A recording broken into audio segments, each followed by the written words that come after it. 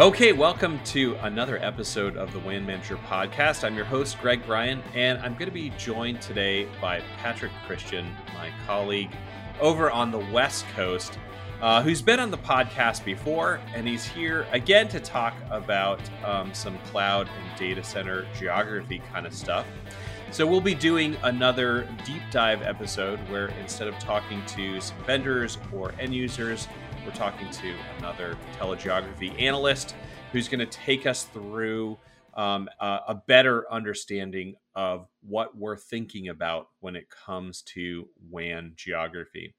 So this is in relationship to a product that we've recently launched. In fact, we'll talk about how it sort of came to be a product at TeleGeography later. But called the WAN Geography Benchmark. It's sort of a sister product to our WAN cost benchmark. And this looks at where an enterprise might consider putting their data centers. It includes data from 4,200 some odd data centers around the world, hundreds of network service providers, and the key or major cloud service providers, infrastructure as a service providers, and puts all that together. So we're going to talk about that with Patrick. First, let me welcome you, Patrick, to the show again. Thanks so much for joining us. Hi, thanks for having me. And since you've been on before, we can keep it short, but why don't you tell everybody sort of what you do at TeleGeography and your title, if you like that sort of thing, you know? Sure. Well, let's see. Principal analyst, we'll get that out of the way. But I head up the cloud and WAN infrastructure services service, where we look at cloud infrastructure, which we'll be talking a little bit about today, and a lot of stuff in Africa. Just lots of random network stuff in Africa. That's right. You are the Africa guy. Yeah. How's that going since you haven't been able to go to Africa for like, probably about a year and a half at this point, huh? Yeah, a little over a year. It's all remote, like everybody else. A lot of webinars, a lot of Zoom calls, which I have to say, it looks like connectivity is getting better because we're actually using a lot of video in our Zoom calls. So, whereas before it was a lot of we'd cut out the video and just do audio, and now it's working a lot better. It's great. So. Well, do you do any of these calls in French? Because I imagine just doing a business in a foreign language makes it a little bit easier to be, looking at someone's lips moving and whatnot, right? Yeah. No, we do. Yeah, I do some in French, but it's usually the added bonus because they never think you speak French. So we'll start talking, and they always try harder in English, and then if I can start up in French, then everybody's happy. Yeah. But that's more the West Coast, but we, do a lot of work in the South and East too. So yeah, I always found when I used to have our sort of Latin America beat, and I always found that I could get through the sort of pleasantries in Spanish, and then business always happened in English. Right? So. Well, it usually works out that they prefer in English because you're both. They probably know the terminology better for telecom. Exactly, like the telecom words are all in English anyway, right? So yeah, cloud, nuage, huh? All right. So speaking of the cloud, our topic today, of course, is our WAN geography benchmarking, and I thought it would be a good way to start by kind of taking us through the history of how we came to create this product at TeleGeography. Without naming names or details of the network, we had a sort of anchor customer that led us to realize this was something we could productize for everyone else. Can you kind of take us through that history? Sure. Actually, the customer in question, I believe you're referring to, and I know you're referring to, is a large company. If you're confused, we can always edit it out. But No, I know. I think I know. No. But anyway, it's a large company that wanted to redesign their network topology to improve cloud connectivity, resilience, reduce costs, and have better, more transparent control of services. The standard nowadays. But actually, let me take a step back from that and say that even before this customer, we had other customers, service provider customers like cloud service providers and carriers that were looking at the individual data sets, like, for example, the data centers. We had a couple of the cloud service providers that were using this data to check out data centers and to track where other cloud service providers were setting up on-ramps. And we also had it from the Right. carrier side, where customers were using our cloud infrastructure data, as in the cloud, the on-ramps and the cloud data centers as well, to help figure out where the on-ramps were being deployed and compare this to the location of their own POPs to try to figure out how to connect their customers to these on-ramps. So even before, we were using these two big sets of data. But with the enterprise customer in question, they needed both sets of data and kind of had to connect them together. Mm-hmm. They basically wanted to know, location of optimal POP locations and how to connect these POPs and which POPs are connected. So we ended up pulling the data from these two existing services, the cloud and WAN infrastructure service, like the one I head up, and also our data center research service as well. So we have lots of data on data center locations, providers connected to and connecting the DCs, as well as a wealth of data on cloud data centers and the location of on-ramps and exchanges and how to basically connect to the cloud networks. So for this customer, we linked up these sets of data. This gave birth to the WAN geography benchmark. And this also gave us and our customers a different and, dare I say, much more user-friendly way to look at these sets of data. And it's much more geared towards their individual networks, kind of matching and meeting the customer's network needs and demands. Got it. Yeah. So, I mean, I think there's really two key things to highlight there. One is that a lot like the WAN cost benchmark that I had created with some other folks from our pricing team many years ago. The idea behind it was we have siloed kind of databases that need to stay siloed because some people are looking specifically for that information. But when you're looking at from a more holistic view, especially the view of a particular network, you need to pull in data from different sources. So it's unsiloing our data, but then also without hunting and pecking basically through a database, bringing it together into the specific geographic or specific needs of an actual enterprise's footprint, if that makes sense. Right. An individual enterprise or an individual network. Yep, exactly. Awesome. All right. First, I think it's useful maybe to talk about the process that we go through when we get customers for this WAN geography benchmark. So we did that first one by sort of looking at these different data sets, but then we pulled this into a tool that will do that for us. How does an enterprise engage with us? Like I'm thinking from my sort of area with when we do a WAN cost benchmark, it's a pretty straightforward Excel sheet. Where are your sites? What services are you running there? And what circuit sizes and QoS do you require? Is it something kind of analogous to that you need from the enterprise? Yes, exactly. All right. Yeah. I kind of knew the answer to that question, I'll be honest. But you answered the question. No, but I mean, but also but just looking, the basic question they're trying to find is the best data centers to meet their specific needs, their network needs, to build out their POPs. So they're looking to know who's located in the data centers, cloud service providers or network service providers or exchanges, cost of connectivity. And they're comparing the data centers, the providers, and of course with a little pricing sprinkled on top. So yes, to get this type of information, the first thing we need is the location of their sites and just the information on the current network, like you were saying. I was going to say, let me get a clarification on that, which is that this one I truly don't know exactly the answer to. Obviously, if we're doing like a cost benchmark for someone, we need all of their sites that they want included in that cost. Mm-hmm. I take it that for this, we're not. So let's say you have, maybe a retail kind of organization. So they have a bunch of points of sale. They have like 10,000 sites, but some of those sites are literally like doing nothing but running credit cards and employee, timesheets and whatnot. Right.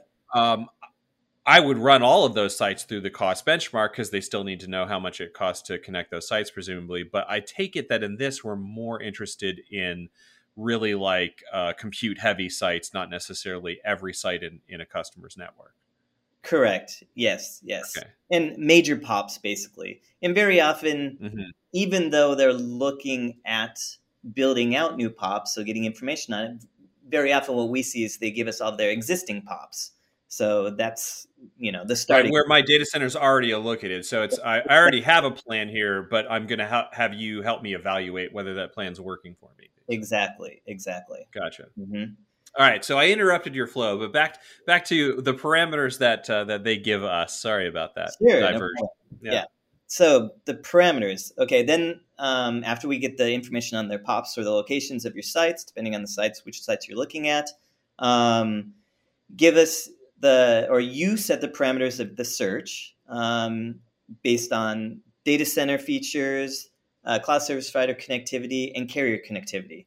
So DC Hmm. features, we're talking about, for example, distance from POPs or your customer sites, type of data center, wholesale, a carrier data center, or non-carrier, or sorry, carrier neutral data center or a non-carrier neutral Mm. data center, Right.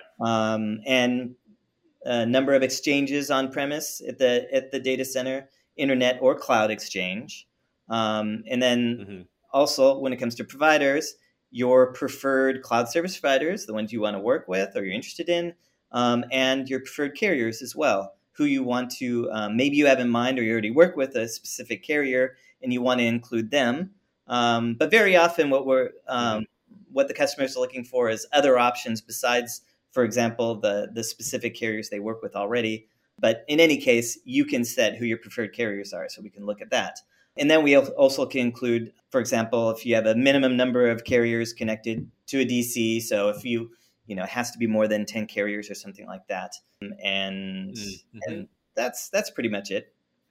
Like I said, it's kind of more than we need to do a cost benchmark, which is really just address, product, bandwidth. Essentially, is the key things there. Hmm. So you once you have all of that, we enter it into this tool, and it spits something out, presumably, right? What does it give back to them once they've sort of entered into that? How latency or distance sensitive am I? What providers, what cloud providers, like what are they seeing as a result of all of these inputs? Then.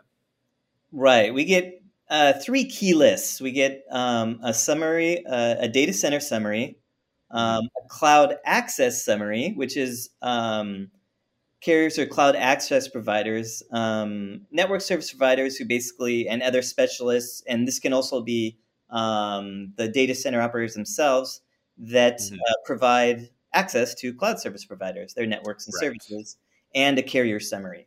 Okay. And you can choose how many per location, for example, of top data centers. And based on your parameters that you set, it'll give you a list and a summary like mapping of the different data centers. And for the cloud service providers as well, you get a list of by the data centers that pop up that match your parameters or your needs. You'll see Hmm. which cloud providers are located or connected or that you can connect to in that data center, and as well as the cloud access providers who can provide you service to within that data center to the cloud service providers, and carriers as well to connect all the other data centers that you are connected to in your network. And then you also get there's a bonus set of data, which is other data centers, listing of all of the data centers that didn't make your top five or top three. And you can go Hmm. through the different variables or aspects or parameters that you set and why it didn't uh, get up into the top five. And that way you have an idea of other data centers. And maybe you had set a parameter that it's not as important initially as you thought it would be. And it just gives you more options basically for data centers, which is Hmm. kind of a neat little feature. Right, because the idea here is that there's 4,200 data centers more or less in our database, which I think corresponds pretty well to how many are out there, right? Yeah. Like we're not missing too many, and so as a WAN IT infrastructure manager team, whatever, that's a lot to sort through, even though Exactly. you know the geography or network or whatever. And so this helps you sort of prioritize them based on these factors, but then also offer you alternatives in case you want to get something that's like maybe on the other end of the list. So what I mean by that is that um, like I've seen a couple of these run, and if you're in Western Europe, for example, the FR6, I think is what it's called, the Equinix in Frankfurt, is Uh-huh. always going to come up as on top in a lot of different parameter settings because there's like 166 providers there or something like that. Right.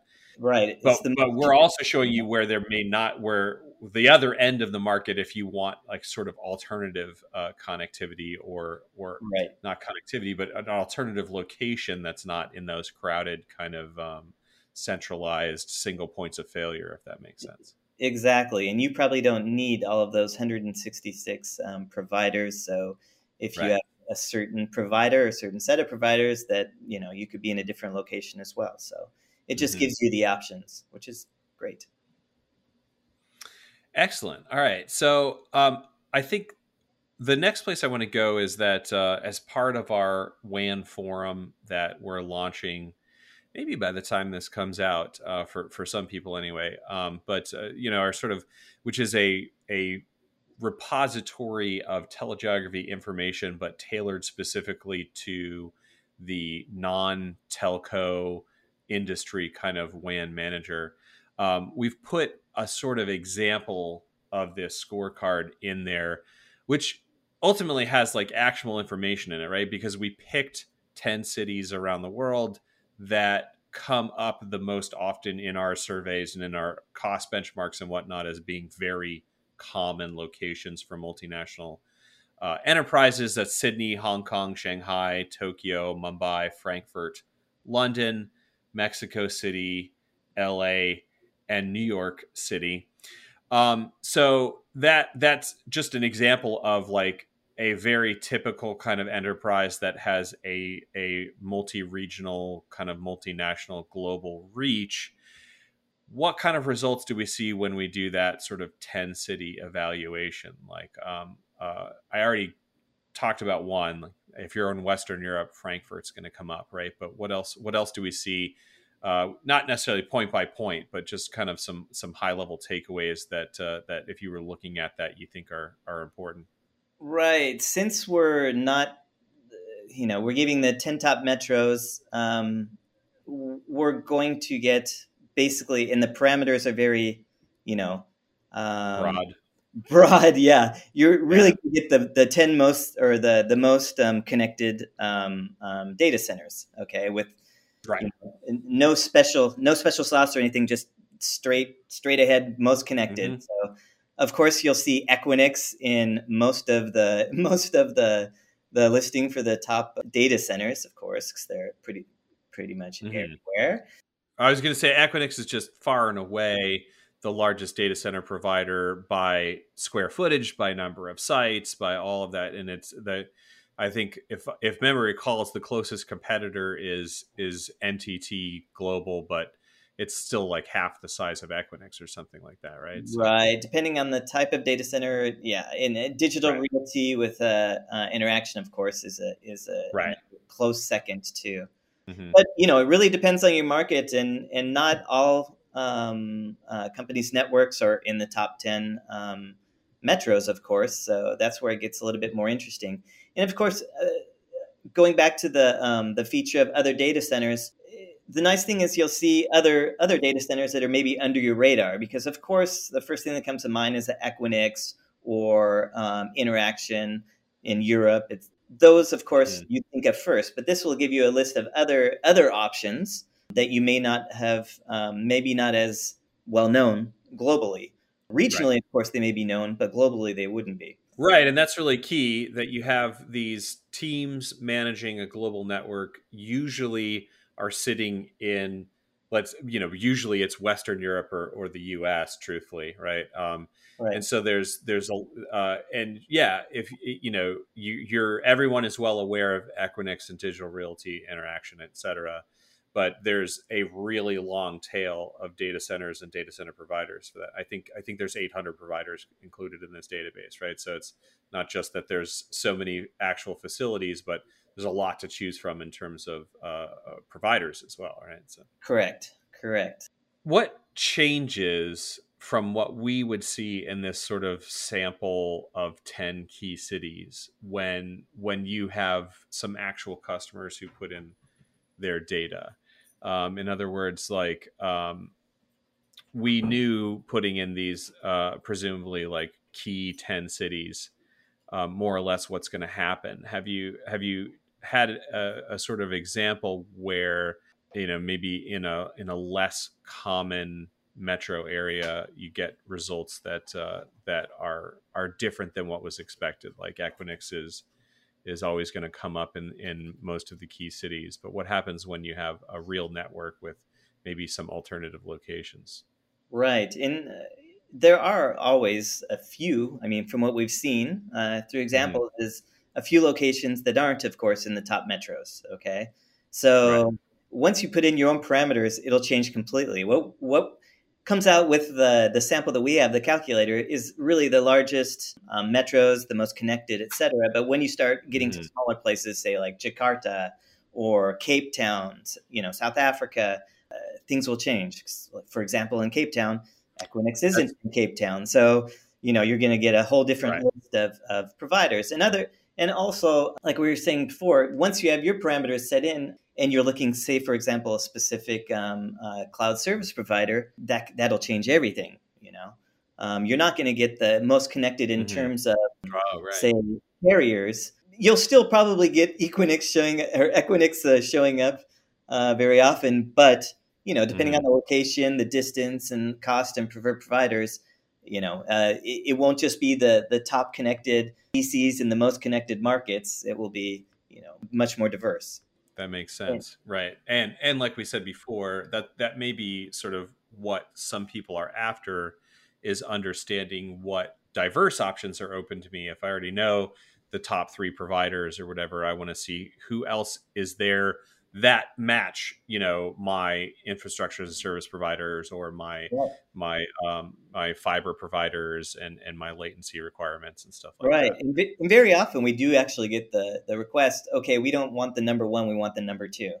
And Right. we're also seeing a lot of push towards moving to secondary markets, which are less connected very often, but kind of more targeted. And it depends on what your needs are for your network. Right. So the applications that you're running make a big difference on what kind of distances you can tolerate and that sort of thing, right? So Yeah, exactly. and with everything moving more towards the edge, this becomes a much more important exercise to understand. So that kind of really brings me to my next question, which began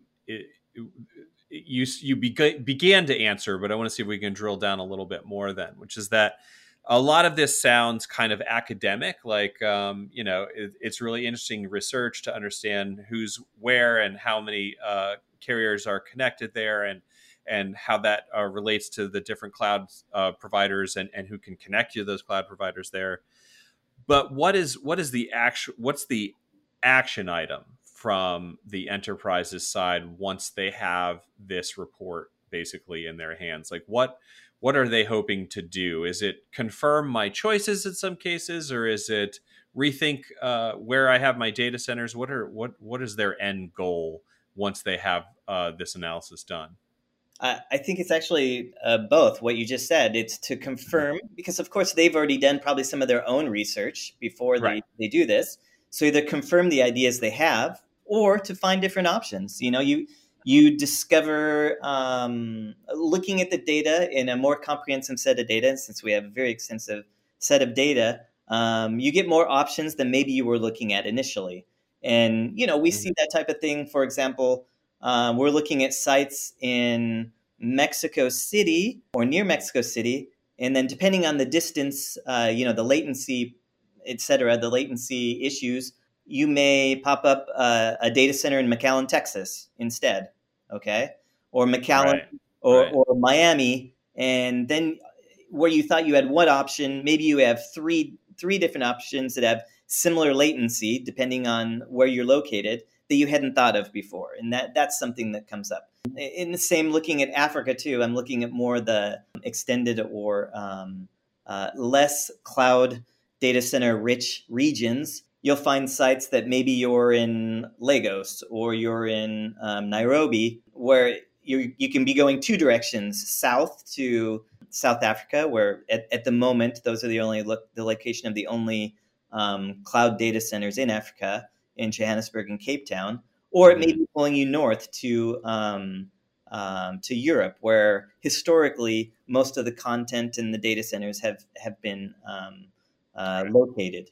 But then, it gives you the options too. We always thought of going to London, but oh gosh, now there's locations in Lisbon or Madrid or Marseille that are compete with Marseille, Paris, yeah. London.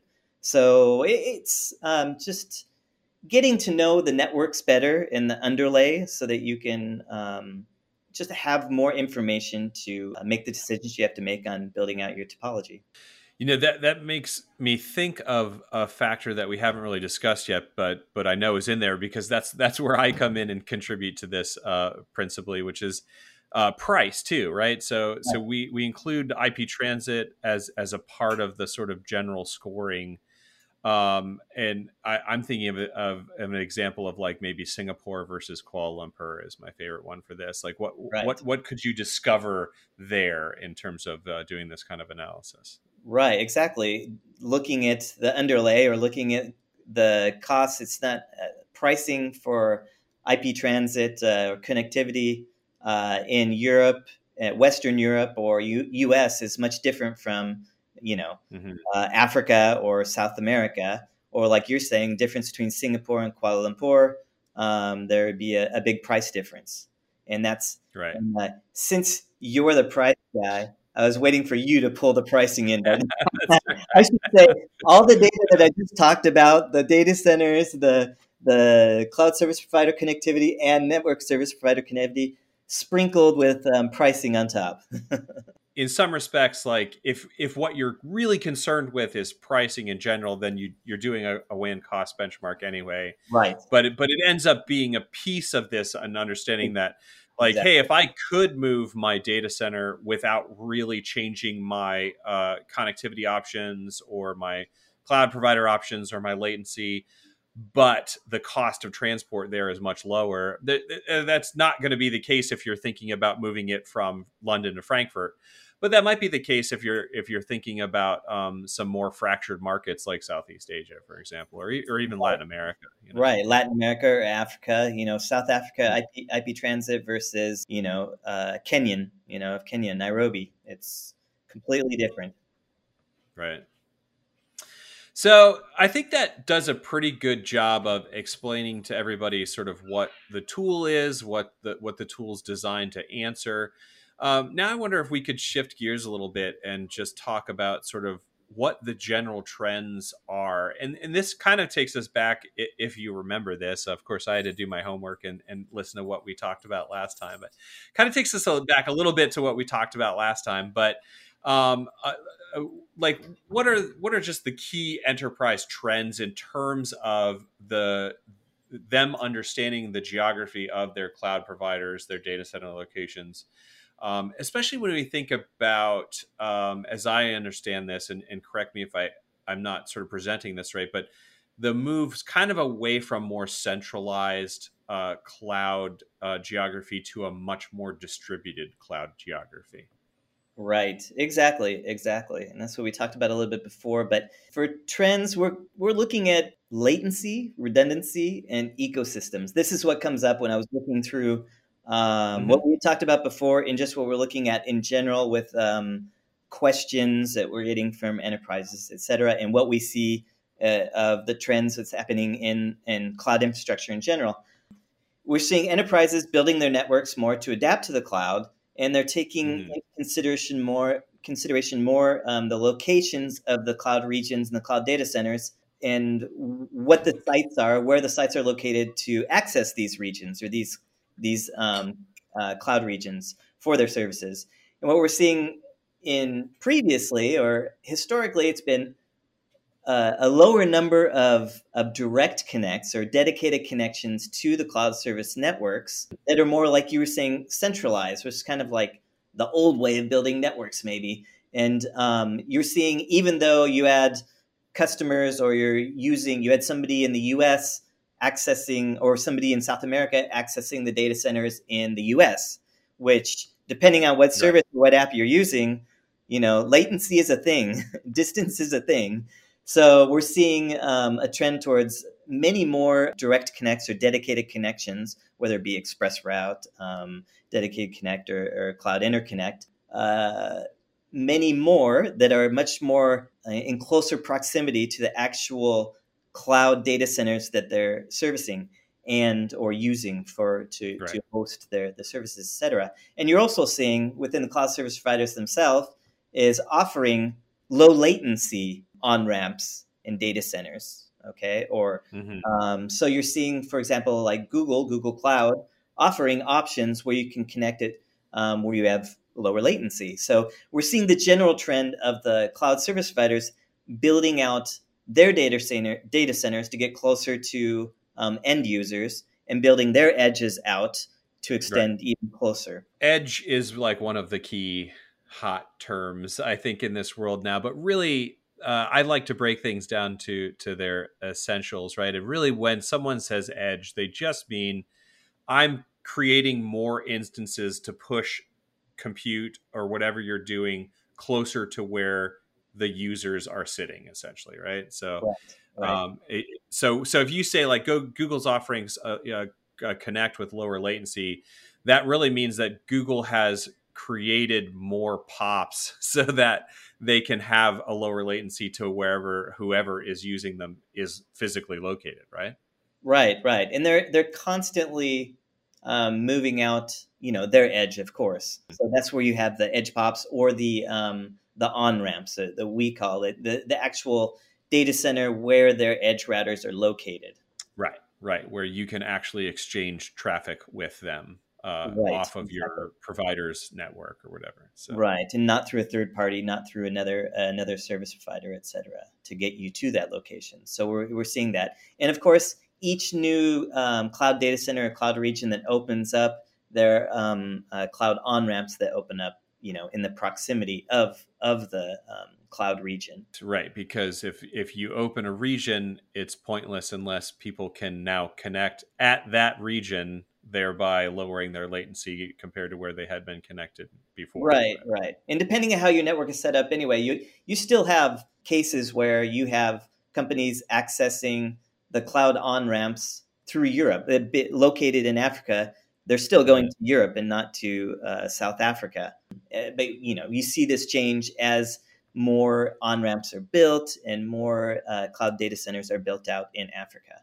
But and also, once again, it's a distance game too. It depends where you're located in Africa. Do we go north to Europe, and maybe it's a little bit cheaper to go north, or do we go south? In terms of latency, it's much closer. Then that's where the underlay becomes important, and the cost of connecting to Europe versus to South Africa come into play. But another thing, right, but also avoiding tromboning any traffic too, right? So not just from the cost perspective, but the performance and the security perspective, right? So I don't want, no longer do I want a firewall sitting in France when my traffic is traversing across South Africa, for example, right? So. Right. It's always cost and performance, the balance. So, and something else we're seeing, and I think we may have touched on this before, but kind of the unintended bonus of a lot of enterprises moving more to the cloud and setting up their own networks and building out POPs at carrier-neutral colo facilities is that once they establish themselves in one of these carrier-neutral colo facilities, now they have greater connectivity to a wider range of service providers and customers. And so they're connecting into these rich ecosystems via the on-ramps. And so now they have much more options instead of through a single provider, which maybe historically they had done. Now with their own POP, they have access to different ways to connect to the different providers, and just a larger Right. list of providers to work with. Kind of getting out of the Hmm. single provider model to having multiple providers. Yeah. So then it strikes me that if everybody's in a different stage in terms of this, and especially if you haven't yet gone the SD-WAN route, and you're still very much tied to MPLS. If I'm the type of enterprise that is still getting everything, my quality of service, my security, everything primarily through MPLS from, say, a single or a couple of global reach kind of providers, I probably don't really care that much about this conversation or this tool, right? So, Right, like, right, right. yeah, right. So this is inherently geared toward the enterprises who have sort of freed themselves, usually via SD-WAN or maybe just more cloud adoption and local internet breakouts, Uh-huh. from that kind of single provider ecosystem into a multi-vendor, multi-underlay type, all that kind of thing, right? So, Correct. Uh-huh. got it. Well, it's always good to know sort of what markets we're kind of intending to address. But I think that's, Well, from all my other conversations, a growing segment out there, no doubt. So yeah. right. Yeah, we're seeing a lot more sophistication and on basically networks and setting up networks and discovering the different options and even the ways to connect to the cloud in sense of, like you were saying, MPLS versus Ethernet, or connecting via a cloud exchange, peering, or we talked about direct connects, but you can also connect via cloud exchanges, and that's Mhm. another option. It's usually when at lower traffic levels, and maybe in some cases that performance isn't as much of a concern. You start off through cloud exchanges, and when you go through cloud exchanges too, you have a greater number of providers that can connect to you in that sense too. And that's something we track here, right? So you can click a button that says I only want to expose data centers where there's like an exchange that I could join, for example, right? Exactly. Yep. You can go by exchange, both cloud exchange or internet exchange as well. And internet exchange, right? Yeah. Yeah. So I think that's probably the smallest number of the enterprises actually doing sort of like peering with their own ASN or whatever, but it's out there for sure. So Yeah, definitely. excellent. Well, I think this has helped me a lot. Any final sort of wrap up thoughts that you would hope folks would take away here? Okay, yeah, let's see. Key takeaways. We've said before, the exciting part for us is that we had these different, as you were saying, siloed sets of data that maybe even customers had already been subscribed to these services. And you tend to look at this data in a specific way and use it over and over in a certain way. But what this product provides, or this new service, is Mm, kind of a different way of looking at this data and combining the data from the different data sets to work together to hmm. um, kind of answer the questions you may have, but really specific to your individual needs and your individual networks. So on our side, it's very exciting. Right. I like it. That makes me think of a lot of us at TeleGeography. It may not be surprising to find out have backgrounds in geography. So I went to graduate school for geography, human and economic geography. And that was something we talked about all the time, was that the scale that you're looking at changes the answer to the question. So that's what you're getting at here, is you could go into the data center database that we have and look at a particular data center and get all this metadata about it. But when this is thinking more about pulling all the way back to the global map of your network, rather than where in those databases you're going to zoom in on a particular carrier, a particular cloud provider. This is that different scale, that granularity, where you can sort of absorb the bigger picture, if I'm reading you Correct. correctly. Exactly. It gives you the bigger picture, much more options to choose from. Excellent. Well, we love that because we love maps, and we Mhm. love maps at different scales at telegeography. So Maps are well cool. done. Yeah. All right, so Patrick, as you know, I like to wrap up with something kind of fun here. And what I wanted to talk about was that you have lived in Arizona for a long time, even though you grew up in California. but now you find yourself back in California. And I don't know if you remember this, but you remember the movie North Shore, where this kid from Arizona wins a wave pool contest and gets to go to the North Shore of No, Oahu, right? And no, yeah, no, I haven't it's seen a that. great movie. It's a great All right. movie. But you're the Arizona boy who's in Um, California now. Have you started surfing again? yeah, you know that I have. I know the answer, but Yeah. yeah. But wait, let I'm me. just jealous because I live on a lake and I have to paddleboard, and the most waves I get are when the wind blows real hard. So. Right. Well, also, okay, but on my end, I may have talked about it a lot, but yes, I did buy a surfboard, so I'm going to start up again, or I'm in the process, but I only got it a couple weeks ago, and it's Right. been 30 odd years at least since I surfed. I was never a great surfer anyway, but it's fun to get out there. Mhm. But I've discovered that winter surf is different from summer surf. Duh.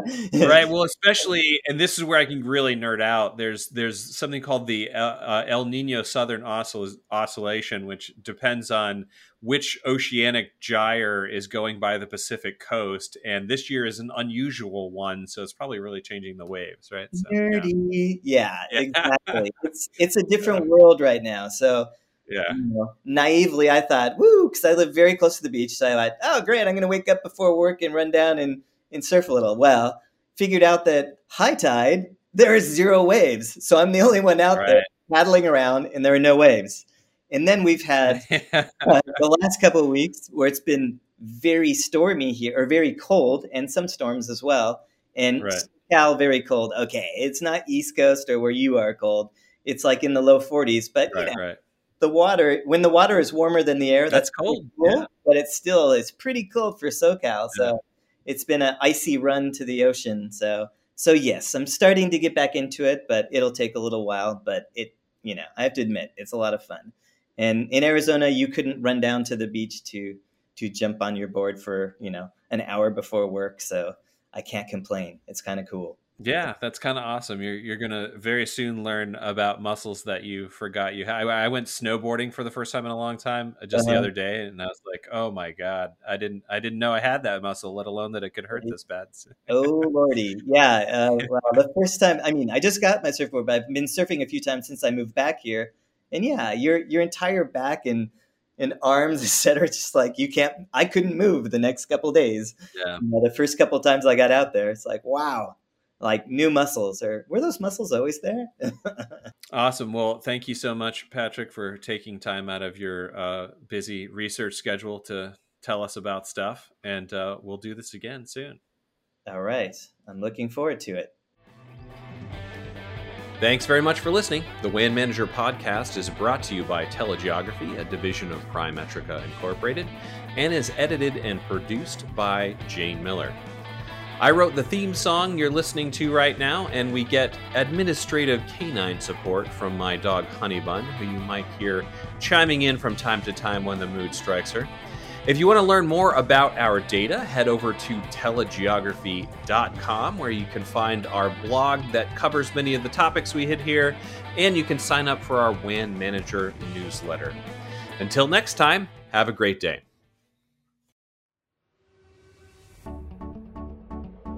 So we talk a lot on the WAN Manager podcast about the edge like SD-WAN and the core like cloud, but there's also the internet middle mile between those two things. At TeleGeography, we've actually been doing a lot of research on what happens between the core backbone network and the local access, and we're excited to share our findings.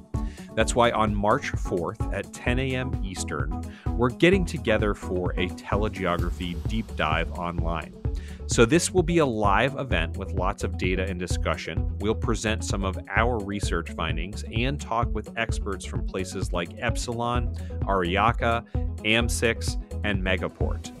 It's going to be a really interesting morning or afternoon, depending on your time zone. And with TeleGeography Deep Dives, we want you to get deeper into these topics than the normal 30-minute webinar would allow us to do. We also know there's a lot of bigger, longer, multi-day online events happening out there right now. And neither of those options felt quite right for what we were going for in this topic. So we thought this presentation and panel format, just lasting about an hour, is really the sweet spot. We hope you think so too. So you can register for this event through the link in our show notes here, or you can head over to blog.telegeography.com for more information. Now, if you can't make the event, sign up anyway, and we'll make sure you get access to a recording. We also left space on the registration form, so you can ask us your middle mile questions ahead of time, and then we can cover exactly what you are interested in. All said, we can't wait for this session on all things middle mile, and again, hope to see you there on March 4th at 10 a.m. Eastern.